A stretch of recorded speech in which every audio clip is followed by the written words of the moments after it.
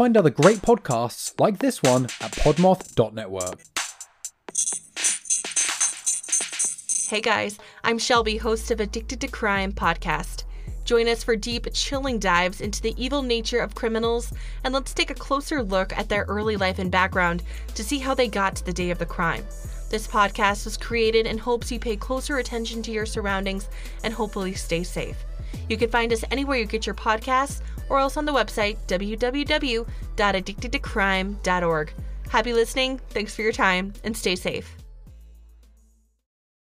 Hello everyone, welcome back to the Don't Identify podcast. My name is Haley. I am back with a brand new episode, and I have to thank everyone for the support and tips that they have been sending me and the veteran Doe about our previous case. I know that there were some issues with the audio quality, so I definitely thank you all for still tuning in. My Wi-Fi at my new house is just so terrible, and there's only one Wi-Fi company available. So thank you all so much for just kind of bearing with me. So let's go ahead and get into today's cases.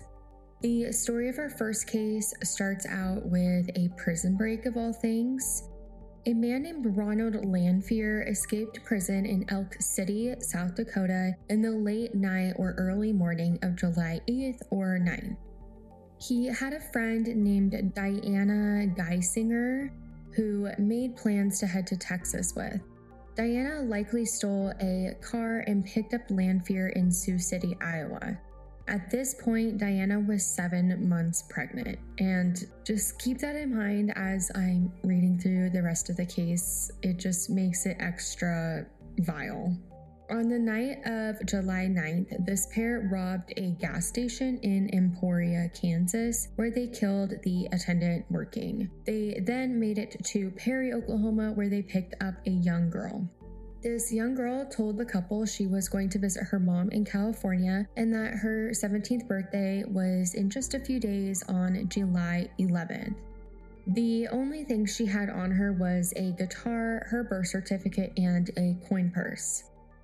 Over the next 2 days, they noted that they stopped at a coffee shop and a bar. Then in Guadalupe County, New Mexico, the girl asked to stop at a rest stop so she could call her mom on her birthday. So at this point, it was July 11th. Lanphier pulled over, and when the girl got out, he just randomly shot her in the back of the head. He then took everything she had on her, shot her again, and rolled her off of the cliff to the side of the road. They later sold the guitar for money and disposed of her birth certificate. Her body was discovered by a highway foreman at the junction of Interstate 40, Route 74. All that was found nearby 22 caliber shells. She was wearing blue jeans and a blue halter-style vest with jewelry that's described as Native American in style. She also had dark brown moccasin shoes, which is also a Native American style footwear. With her being picked up in Oklahoma, I do wonder if she was at least part Native. The medical examiner does describe her as white, but we all know that genetics can be crazy. I also know some Native Americans today who have, blonde hair and very fair skin. So I just wonder if she could be part Native, or maybe she really loved the culture. I've spent a lot of time in Oklahoma, and there's just Native American, style clothing, style jewelry everywhere. And a lot of people really love to wear locally made Native American stuff. The young woman had blonde, curly hair and blue eyes. Some sources say that her hair was possibly dyed. She had pierced ears, twice on the right and 3 times on the left. She only had one wisdom tooth. To me, her eyebrows look like they were on the thinner side, possibly groomed. The medical examiner does estimate that she could have been as old as 25 in case she was being deceptive about her real age, which is entirely possible for the sake of safety in a situation like hitchhiking. She was 5'8" or 173 centimeters and was 145 pounds. There are some really great renderings of this young woman, including one by Carl Koppelman, which I will be using for my episode art because he is a friend to the podcast. To finish the story of the murderers who killed our Jane Doe, after Lanfear murdered her, they went to Arizona to visit Jaisinger's brother. Then the two stopped in Vegas to do some gambling on July 13th. Here they lost all of their money they had, minus a few cents. So the two found themselves sleeping on picnic tables at a rest stop. Then on July 14th, the two decided to find people to give them rides. The first person was a woman, so Diana approached and the woman declined. But a man named Robert Unger said yes, unfortunately. During their drive, Lanfear and Jaisinger figured out a code to figure out when she would get out of the car and for Lanfear to kill Robert Unger. Their plan worked out according to expectations, and Robert Unger was another victim of theirs. They dumped his body behind some bushes, and of course, they took all of his money and valuables before leaving. After this, they went to Las Vegas to party and gamble some more, and then they eventually went to Arizona for a few weeks where their relationship soured. Jaisinger then called the police and reported Lanfear for what he had done because she was so afraid of him. This then led to his arrest on October 14th, 1978, where he was still wearing Unger's watch and shoes. Jaisinger was the star witness against Lanfear, and he was eventually found guilty and was sentenced to death.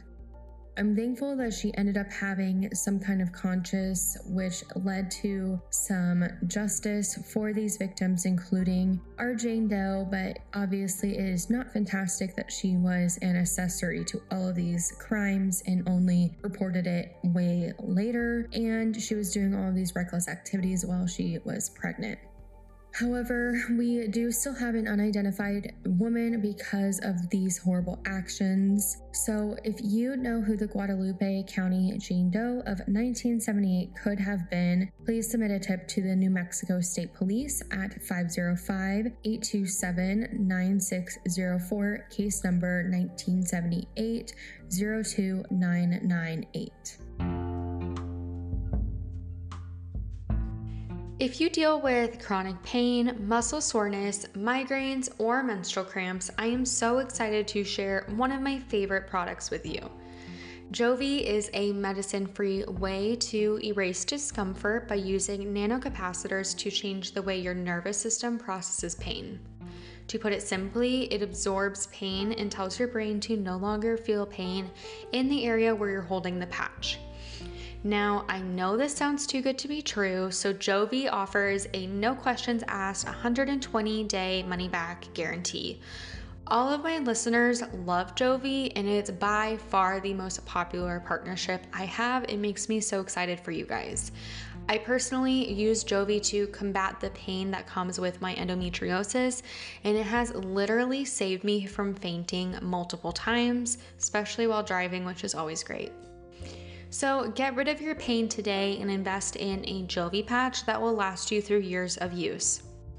You can save 10% off your Jovi patch by using the code DOEIdentify or by using the link in this episode's show notes.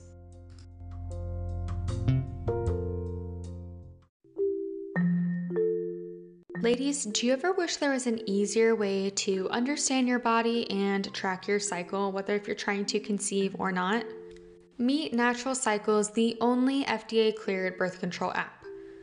With Natural Cycles, you just take your temperature when you wake up in the morning, or you can sync your Oura Ring to the app, and the app will tell you right where you are in your cycle. Natural Cycles is just as effective as hormonal birth control and more effective than some other measures out there. If you're trying to get pregnant, Natural Cycles accurately predicts whether or not you're fertile each day. Get more informed about what's going on with your body and sign up for Natural Cycles at the link in our show notes. Welcome back from that brief ad break. I really appreciate you listening to the ads and using my links whenever you are interested. It really helps my podcast a lot, and it also helps these cases. This next case is incredibly hard to talk about for me, and I know it will be incredibly hard to listen to, but I do want to cover another child, but this child was unfortunately a newborn. And I'm sorry if my voice gets shaky, I'm already tearing up at just the thought of talking about this.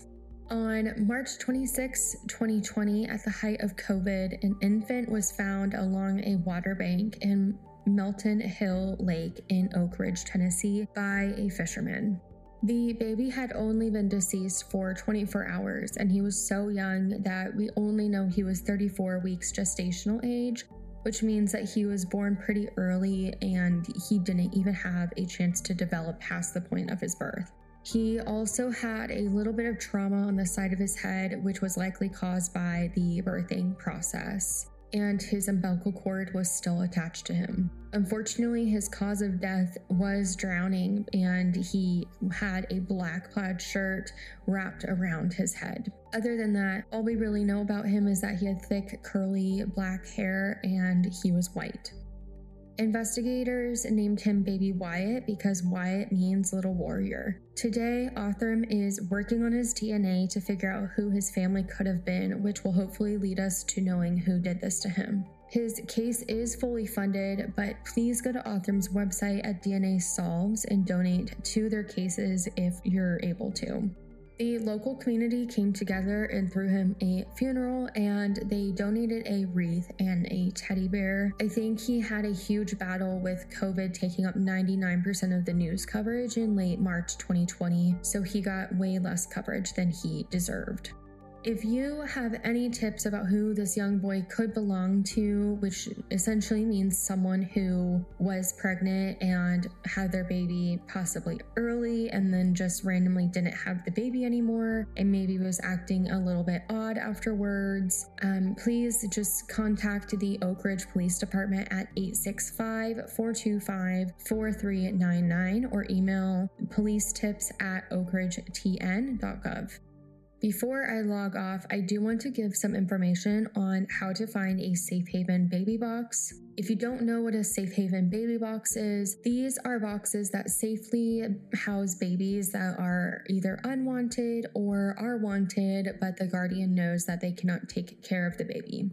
All 50 states have the safe haven law, which permits guardians to anonymously surrender their babies when done so safely. But a safe haven baby box is one of the best inventions I have ever seen. When a parent places their child in a box, a silent alarm goes off and it makes a call to dispatch. And the box locks from the outside, and the box is only accessible to the building where it's installed. And typically these are fire departments, police departments, or hospitals. It's a completely safe and anonymous way to surrender your child, and if for whatever reason you aren't anonymous and your face is seen on a camera in like a nearby parking lot or something like that, you absolutely cannot get in trouble by law for surrendering your baby to one of these boxes or just in general. The states that have included these boxes in their safe haven law are Arizona, Arkansas, Indiana, Maine, Ohio, Kentucky, Oklahoma, Missouri, Tennessee, Mississippi, Iowa, Montana,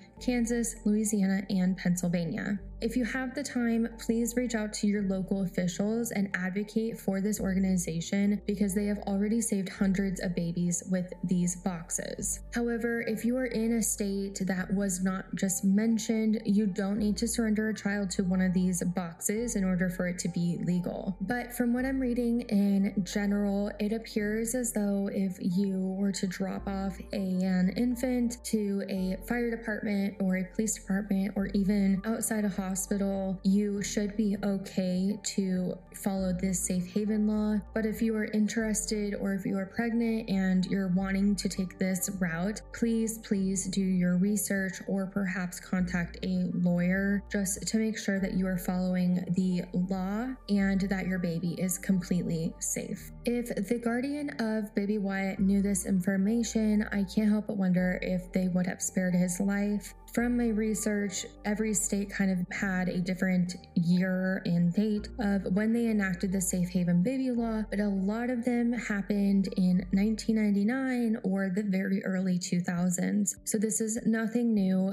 We just really have to get the word spread about the Safe Haven Law so that way these types of things don't happen. I am going to link the Safe Haven Baby Box in my show notes, or you can also donate to them and get more information on where their boxes are and more just about them and what they're doing. All proceeds from my affiliate links for this episode will be going to this organization on behalf of baby Wyatt, since his case is fully funded through Othram. I really hope that this episode can start a conversation amongst you and your loved ones, or anyone in your life who is struggling through a pregnancy and doesn't think that they can take care of their baby one day.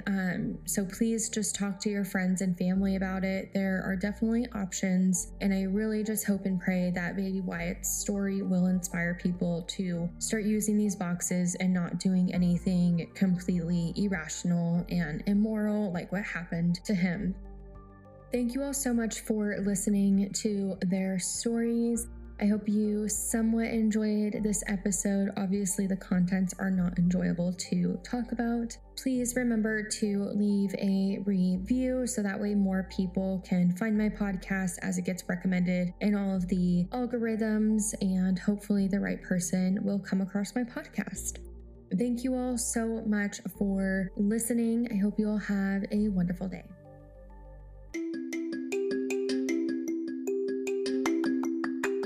Listening to the Doe Identify podcast. This episode was researched and recorded by me. This episode was edited by G. Hamilton. Our episode's music is by Coma Media. Tune in next time to hear more cases about unidentified victims on your favorite listening platform. Join me on social media at the Doe Identify podcast for updates to chat about cases. See you next time.